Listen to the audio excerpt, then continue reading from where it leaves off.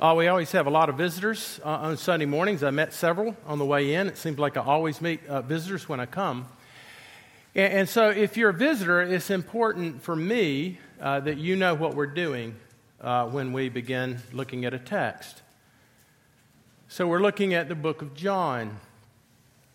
And the reason that we're looking at the book of John is from time to time that you have to kind of pull back and go, what is the gospel of Jesus? What is the gospel? And, of course, there's no clearer book about who Christ is and what he's accomplished than the book of John. So that's why we've been looking at the book of John. Now, what's interesting is I was studying for the passage this week. I realized in my reading that there's only 20 days out of the life of Christ that John takes. Very interesting, isn't it? So you have the synoptic gospels, Matthew, Mark, and Luke. And what's amazing is you don't have just one gospel, you have three. They are kind of unfolding the life of Christ. And then you have the book of John, where John, the purpose of the book, it is historical, but it's ultimately showing these signs of Jesus, these miracles, to point ultimately to who he is in his work. Okay? And John says that the reason he is writing the book is so that you today, if you're not a Christian, that you might believe in Christ. And in believing in him, you might have eternal life. So John would say, and the Bible is very clear, that you either have eternal life this morning, you've been united to Christ who's been raised from the dead 2,000 years ago, and he gave you the Holy Spirit, and you're united to him, and all things are new, and you glory in who he is, or you don't. And the Bible's not trying to be harsh about that. It's just stating you can know life through Jesus Christ. And so we come, starting with chapter 12, so 12 to the rest of the book of John is really the last days of Christ, which is very interesting. And so last week we saw the triumphal entry. People singing Hosanna that would soon say, crucify him. And so we come to this very unusual place in John where there are Greeks who want to come see Jesus. And through this we see Jesus saying that he is here to glorify the Father and glorify himself. And so let's look and see what we can learn from this text this morning. Now, among those who went up to worship at the feast were some Greeks. So these came to Philip, who was from Bethsaida in Galilee, and asked him, "Sir, we wish to see Jesus." So Philip went and told Andrew, and Andrew and Philip went and told Jesus, and Jesus answered them, "The hour has come for the Son of Man to be glorified. Truly, truly, I say to you, unless a grain of wheat falls into the earth and dies, it remains alone. But if it dies, it bears much fruit. Whoever loves his life loses it, and whoever hates his life in this world will keep it for eternal life. If anyone serves me, he must follow me, and where I am, there will my servant be also. And if anyone serves me, the Father will honor him. Now is my soul troubled, and what shall I say? Father, save me from this hour. But for this purpose I came to this hour. Father, glorify your name." And then a voice came from heaven, "I have glorified it, and I will glorify it again." And the crowd that stood there and heard it said that it had thundered, and others said, "An angel has spoken to him." And Jesus answered, "This voice has come for your sake, not mine.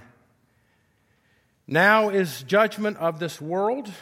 Now will the ruler of this world be cast out. And I, when I am lifted up from the earth, will draw all people to myself." And he said this to show what kind of death he was going to die. And so the crowd answered him, "Well, we've heard that from the law that Christ remains forever. How can you say the Son of Man must be lifted up? Who is this Son of Man?" And so Jesus said, the light is among you for a little while longer. Walk while you have the light, lest the darkness overtake you. The one who walks in the darkness does not know where he is going. While you have the light, believe in the light, that you may become sons of light. And when Jesus had said these things, he departed and hid himself from them. Let's pray together.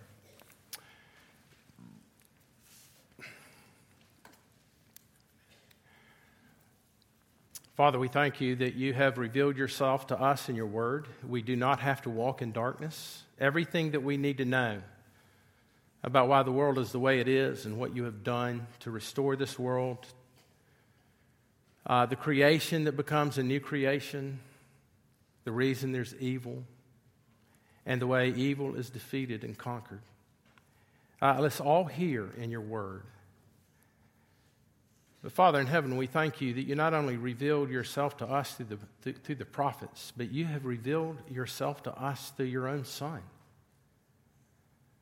who was born of a virgin to be our substitute, who lived 2,000 years ago and demonstrated and revealed the Father to us. And now he's risen, and now we have the scriptures of the New Testament to help us understand all that the work of Christ meant. Lord, I pray that you would open the eyes of some this morning, everyone, Lord, to see your glory and to marvel in your glory and to take that glory with them throughout their lives. Lord, I am a sinner. And I'm a weak man, and I speak to sinners who cannot hear apart from your grace, nor can I speak apart from your grace. So we ask for your Holy Spirit to work through the preacher and in the hearers. And we ask it in your name and for your sake. Amen. If you are old enough, and I do mean old enough, then you have had significant events in your life that probably have affected the way you look at the world. Maybe different than you did when you're growing up. It could be a traumatic event. Some trauma has happened in your life that has reoriented how you're looking at the world. Or it could be something as simple as going to a college class and hearing a professor who, in a good way, challenges the ways that you were brought up to believe, whether you were a Presbyterian or a Catholic or a Christian or an atheist or whatever you may be. A good professor is one who makes you think about the way your family raised you and the traditions that you've accepted and you've never thought about it before. Now, let me tell you about an event that happened to me several years before I was a Christian. I was about 15 years old, so if you're a 15-year-old boy, I was about your age when basically what I thought about was football, girls, and football and girls. But ultimately, I was thinking about me. And so one day I was riding. I can't remember where I was. I was listening to the radio. And, of course, you know, if you're a teenage boy, you're 15, 16 years old, you're listening to Jimi Hendrix, right? You're listening to rock and roll. And so looking for a rock and roll station, I came across this deep, mellow voice, and it was a guy named Earl Nightingale, kind of like the second-rate Paul Harvey. Y'all don't know who Paul Harvey is, so it doesn't matter. And so I just stopped, and I began to listen. I'm 15 years old, and I began to listen to Earl Nightingale. And Earl Nightingale started talking about, his little 5-minute blurb, he started talking about the importance of having a vocabulary. And he said, it's impossible to think clearly. It's impossible to deal with the world and to relate to the world and to relate to others and understand the world if you don't have a vocabulary. The more words you have, the more you become precise on what you're feeling and thinking and how to express yourself or to understand other people. And so I was kind of bothered by that. I started realizing how ignorant I was at 15 years old. Now, I know most of you 15-year-olds aren't ignorant as I was. But, see, you know what? I started looking up words. You know, remember how you used to read novels or Cliff Notes? Excuse me. But I can remember one of the first words I looked up. I looked up the word ambivalent. And I always thought the word ambivalent meant, not really care about much. Now, I don't really care about that. But let me tell you what the word actually means. It means having mixed feelings or contradictory ideas about someone or something.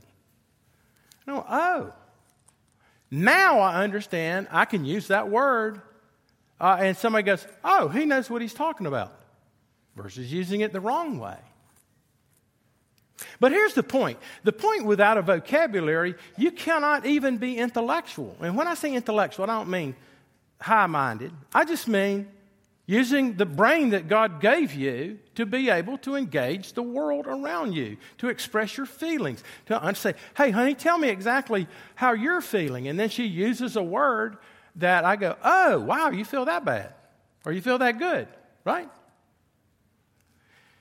Now, my second experience with a vague understanding of words is after I have been in the ministry for about 30-something years.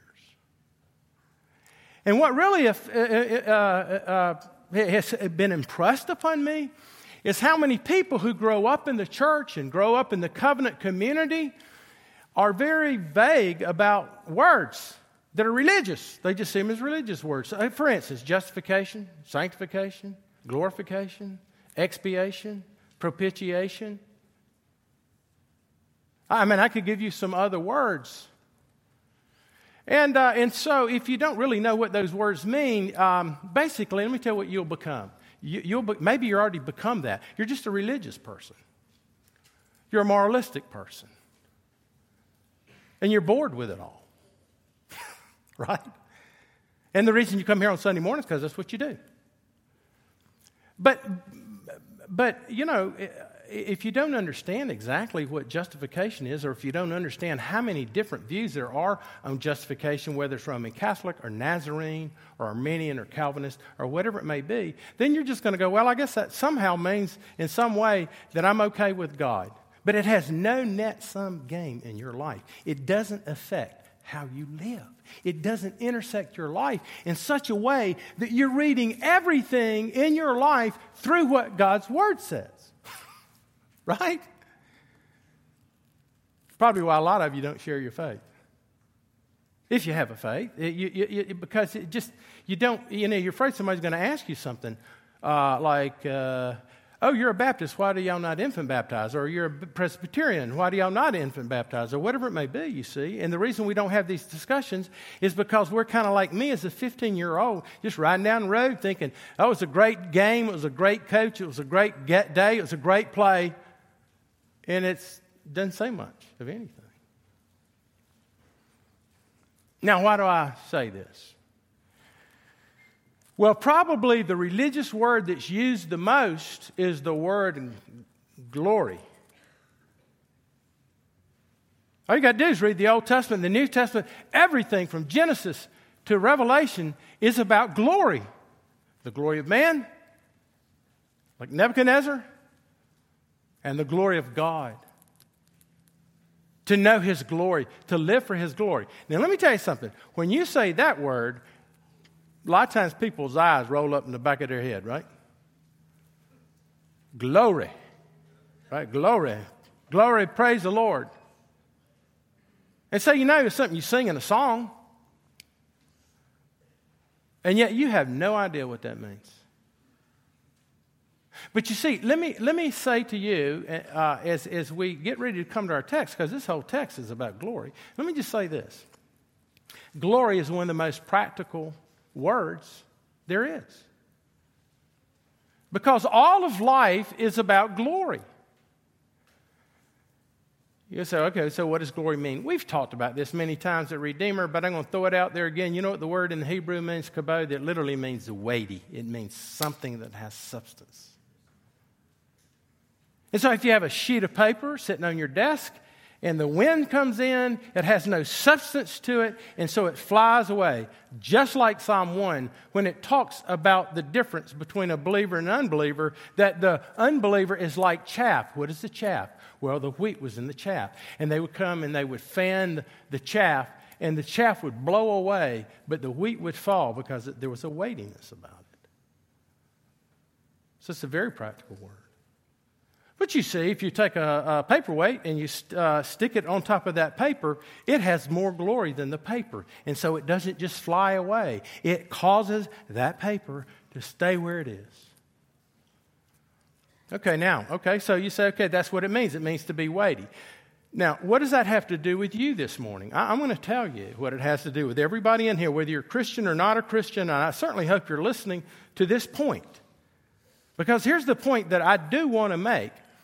Is that you are living for glory. Because you see, the thing that you're looking for is that your life, another word for glory is not only weighty, but meaning. So you're looking for meaning. That's why you married the person. They'll give me meaning. That's why you have children. And you know what? Your children are your glory. And so you want your kids to do well. And because if they do, then you know what? That's a reflection upon you. Right? And so you're wanting to know, is there any meaning in life? Does my life have meaning? Well, not only is this true individually, but this is true of our culture. And we live in a culture that used to go to religion and God and being a Catholic or being a Reformed or being a Hindu or something that says it is what informs this world. That the reason that what informs us are things like virtues. There's these transcendent realities that are out there, you see. But now we live in a culture in the last 100 years, this is secular culture, says we don't need that. We'll come up with our own, and they don't use the word virtues, if you know. You ever heard the word values? Value? You know the difference between a value and a virtue? Virtue is true in every world. Value is, you might spend $2 for a beer, or you might go, I don't like beer. So you spend nothing on the beer. But what might be valuable to you might not be valuable to me. Now, let me tell you, we're in a cultural crisis because there's such polar extremes, aren't there? In our culture. Who's going to say what is valuable? Life in the womb or a woman's choice? What is it? Now, how are those two things going to come together? And so everything is a glory issue. Because you see, the fact is, here's the reality. If God is not who He says He is in the Scripture, that He is the God of glory, infinite, eternal, and unchangeable in His wisdom and His power and His might and His justice and His holiness and His goodness and His truth, then you see, there is no meaning. Please understand this. I mean, what are you living for? So here's what I want to look at a little bit this morning, and that is that here's my proposition if I had one. God is certainly concerned for His glory, and He has to be because of who He is, right? Because He is glorious. For Him to think any other way would mean that He would cease to be God. He's not an egomaniac. That's just His nature. It's glorious. But until you understand the glory of God as He is revealed in the person of Christ dying on the cross, you will never be transformed. You will never know the great life. And your whole life will always be revolved around something else. You will relegate God to the suburbs of your life. Yes, I believe in Jesus. I believe in the cross of Jesus Christ. But here's the question. Does it inform everything about how you live and what you do? Does it inform what you do with your money, how you do your job, what you think about success or not having success? This is so practical.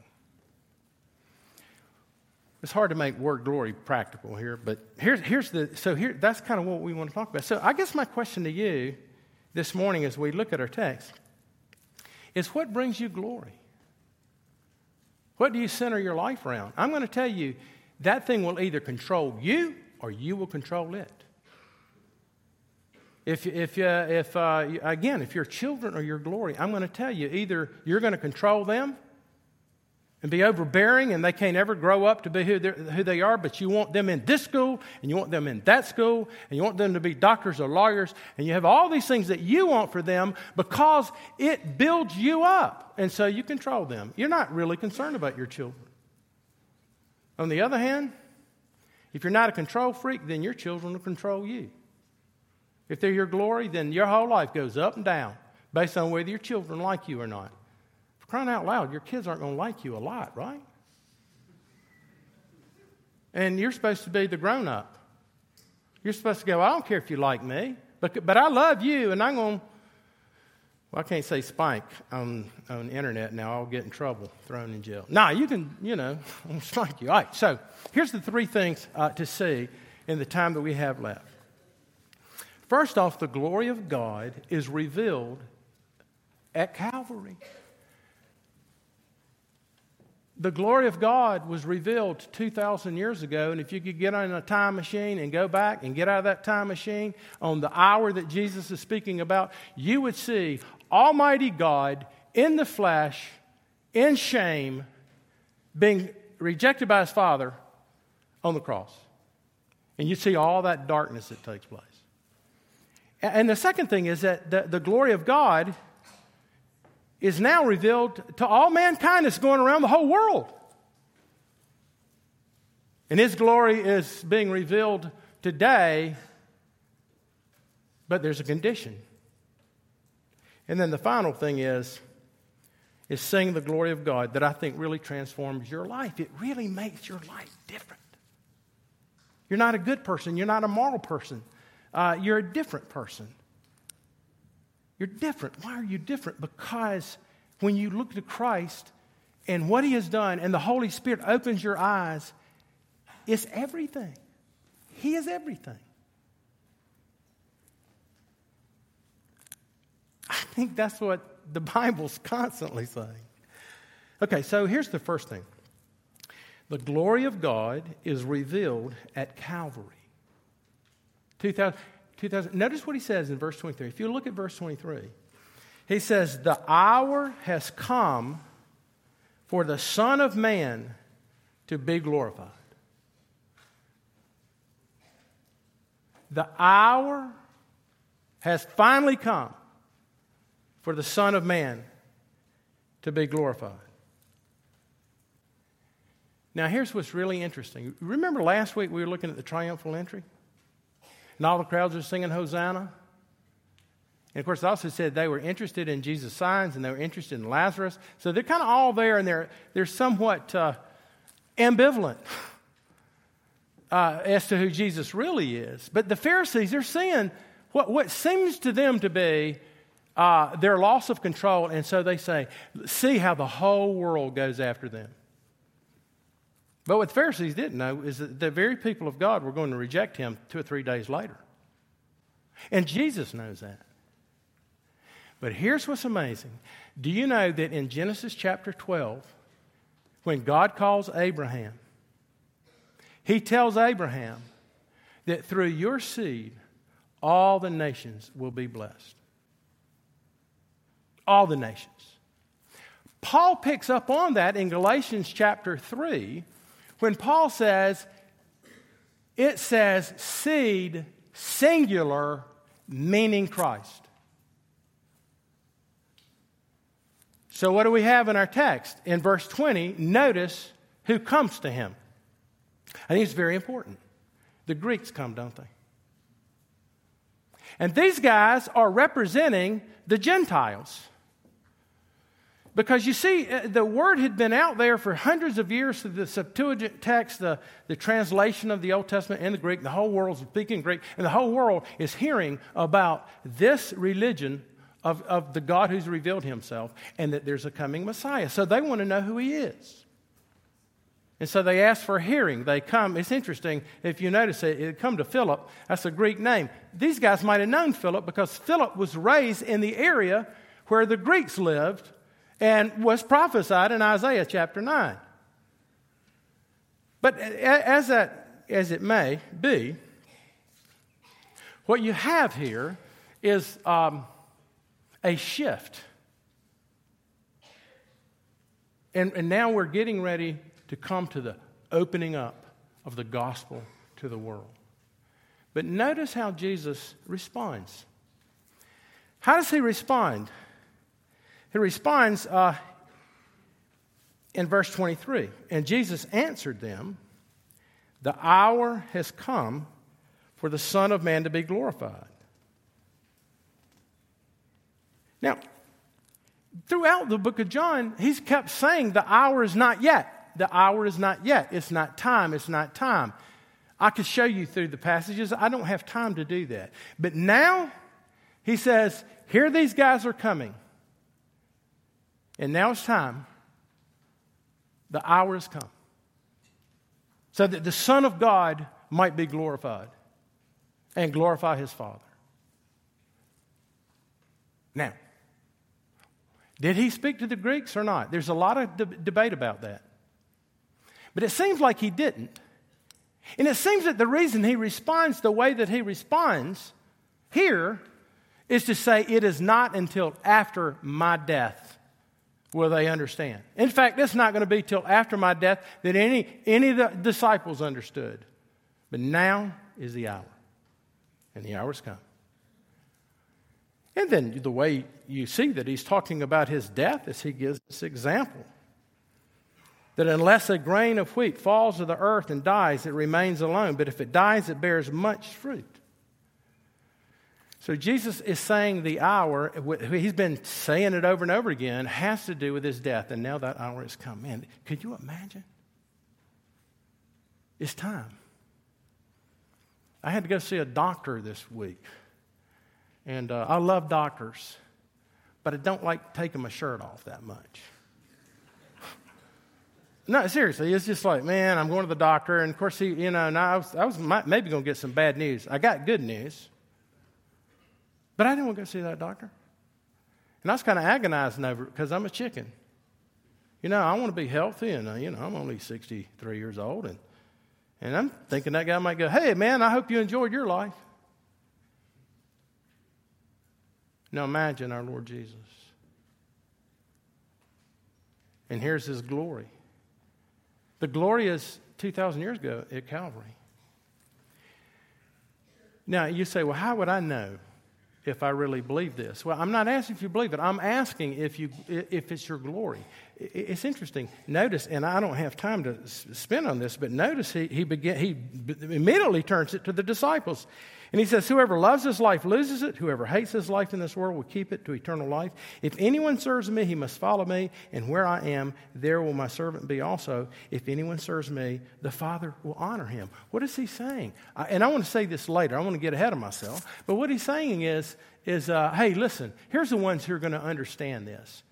Those who want to be with me. That's how you know if you're a Christian. Not if you have this vague understanding of the glory of God. Okay, the glory of God. What time's the ball game? No. All of a sudden your mind starts getting wrapped around that. And you consider the life that you wanted to live now is inconsequential to the fact that you want to serve this person who's going to do what he's going to do. It's the most important thing. And you know what? Not only do you get to be with him, that's what it says, because you want to serve him. If you want to serve him, you're going to be with him. But you don't want to serve him unless you understand the gospel. But then he says, and my Father will honor him. That's what it means. Okay, well, that's the first thing. Is the glory of God is revealed at Calvary. Now, here's the second thing. This glory of God is now revealed. This glory is now revealed to all of mankind. It can be revealed to you today. Not just in some vague notion. Okay, I'm supposed to, I believe these things. But to where it begins to, remember the word I use, transform? We use these words a lot. I'm sorry. Let me think if I can think of another word besides transform. But you also start having joy in your life. And you say, no matter what, I know I have seen Christ. I have met Christ. It is changing my life. Now, it's available to the world. Now, where do we see that? Notice what he says in verse 31. Now is the time of judgment on this world. Now the prince of this world will be driven out. And I, when I am lifted up from the earth, will draw all people to myself. He said this to show the kind of death he was going to die. Now let me tell you, Jesus, for all of John and throughout the Gospels, he spends a great deal of time revealing his person, that he's God, right? All the miracles. He walked on the water. He healed the blind. He healed the lame. He fed the 5,000. You see? Now, again, this is not religious history. This is what the liberal theologians call the Heil Geschichte. Holy history. No, this is real history, okay? And all those things that he was doing, including the resurrection of Lazarus, were all saying who he is, that he has the power over death. But now, he has to submit to death. So you have his person, and then you have his work. And what is his work? He says, when the Son of Man is lifted up, then I will draw all men to myself. It's not just for the Jews. They wanted a Messiah who would, yeah, we love you, God, but thank you for the chicken in my pot. That's what I really want. And you see, if you don't understand what Jesus is saying here, Jesus Christ will always be an addition to your life. He's important to your life. But you have not seen the magnitude of what he meant when he said, when the Son of Man is lifted up, he will draw all men to himself. And notice he says that at the lifting up, there is judgment. And the judgment first is in Satan, who has ruled. There's evil in the world. And now he has come, this great king, to vanquish evil.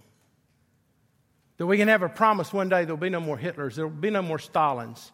And not only that, the great promise to you this morning that which binds you, your anger, your hatred, your pettiness, your demandingness, that can be broken as well. How? Because you see, if you're honest with yourself, you know that down deep, there's something terribly wrong with you and me. I've been a Christian for 40 years. I still see that I look forward to that day, you see, when there'll be the full redemption. But you see, Jesus, according to what he says, is when he was lifted up, he will draw all men to himself. The judgment against Satan and the drawing of men to himself. Now he says all men. Notice he says all men. Now there's two ways I think he means that, and I want you to hear this. One is, it is that all nations, no matter whether you're Jew or Gentile, no matter whether you're black or white or Asian, it makes no difference that God is going to call all the peoples to himself. Now let me ask you something. Is him being crucified 2,000 years ago, and him saying that all men will be drawn to myself, is that being fulfilled in our very presence 2,000 years later? Yeah, is darkness being beaten back? It's still there, but it's being beaten back. Why? Because men and women are hearing what it meant that he was lifted up. And what did it mean that he was lifted up? Well, it simply means this, that we needed someone to live the life we don't live. And I don't live that life. You don't live that life. And if you're not a Christian, you have to ask yourself, go ask your spouse, hey, do you think I'm a great person? They might say, well, sometimes. But to be honest with you, sweetheart, I think you're selfish. Sometimes. Sometimes I think you have no idea how much you hurt me. You don't know how much you wound me. But what do we do with that? How does that go away? Well, you see, there's real evil in the world, and we ourselves are the perpetrators. But you see, because God is good and merciful, He had to send His Son to live the life we don't live. And then when He was lifted up, He became a curse for us. That was it in the book of Numbers. Remember that? The serpent was lifted up, and all the people of God had to do that had rebelled against Him and complaining and griping. You ever done that? This is not fair. This is not right. Let me tell you, anytime you start thinking that way, you are not understanding the glory of God and Jesus Christ on the cross for you. Now, let me tell you what it cost Jesus. Notice what He said. Notice what He says in verse 27. Now is my soul troubled, and what shall I say? What shall I say? Father, save me from this hour. But for this purpose I have come into the world. All right, so He's drawing all men to Himself. Now, how does He draw men to Himself? Let me tell you, if Christ died just as an example, then it makes no sense. But you see, if Christ died because there had to be death in place of someone else, it makes all the sense in the world. Now, here's the majesty and glory of God. He did that in weakness. Just use your imagination for a moment. If the God of the universe who's spoken, the whole world was created, the way that He conquers Satan and our sin is He submits to death on our behalf, because He who knew no sin became sin for us, that we might become the righteousness of God. Let me tell you what. This truth is impacting people from all around the world. But let me tell you, there's another way He says, I'll draw all men to myself. Do you know that you're going to stand before God one day anyway? Do you know that Philippians says that because He is the King of glory who came and humbly as a lamb was slain for His people, to reject that and to go, I will live my own life, I will live for my own glory, which, by the way, how's that working for you? I love me. And you're always demanding, oh my gosh, there's no glory about you. There's no weightiness about you. Because that's all you do. But you see, if you reject this gospel, then the Scripture says, at the name of Jesus, every knee will bow and every tongue confess. Well, that's the glory of it. Now, the third thing is you got to do something with this. Notice what He says, so that we not think when Jesus says, I'll draw all men to myself, which I think He's the one that draws us. Notice He says in verse 35, and I close on this, the light is among you for a little while longer. Walk while you have the light, lest the darkness overtake you. The one who walks in the darkness does not know where he's going. While you have the light, believe in the light, that you may become sons of light. Earlier that, He said, when I'm lifted up, I will draw all men to myself. You know what? I feel terrible sometimes, because I wish every time I preach, people would be converted. I do. Hey, Pastor, I need to talk to you. But you know what I've had to realize? It's not, I can preach them blue in the face. Even Jesus, He preached, but did everybody believe? No. So he is the one who draws. But notice what He says to you this morning. I think I've told you the truth. I think telling that Christ is the light of the world. He's the hope of glory. He died for you. Golly. But you have to do something with it. You need to respond to the light while there's light. Because you see, when the darkness comes, you will stumble. You'll continue to stumble in the darkness. Now, how do you know? And I want to close on this. How do you know if you have seen His glory? Is it some vision? Did Hal Farnsworth have a vision the night he was converted? Nope. Is it some super duper spiritual experience? No, nope. Let me tell you how you know when you have beheld His glory. It's when by God's Spirit you see who He is and what He has done, And now your whole life is responding around Him and not all those other things.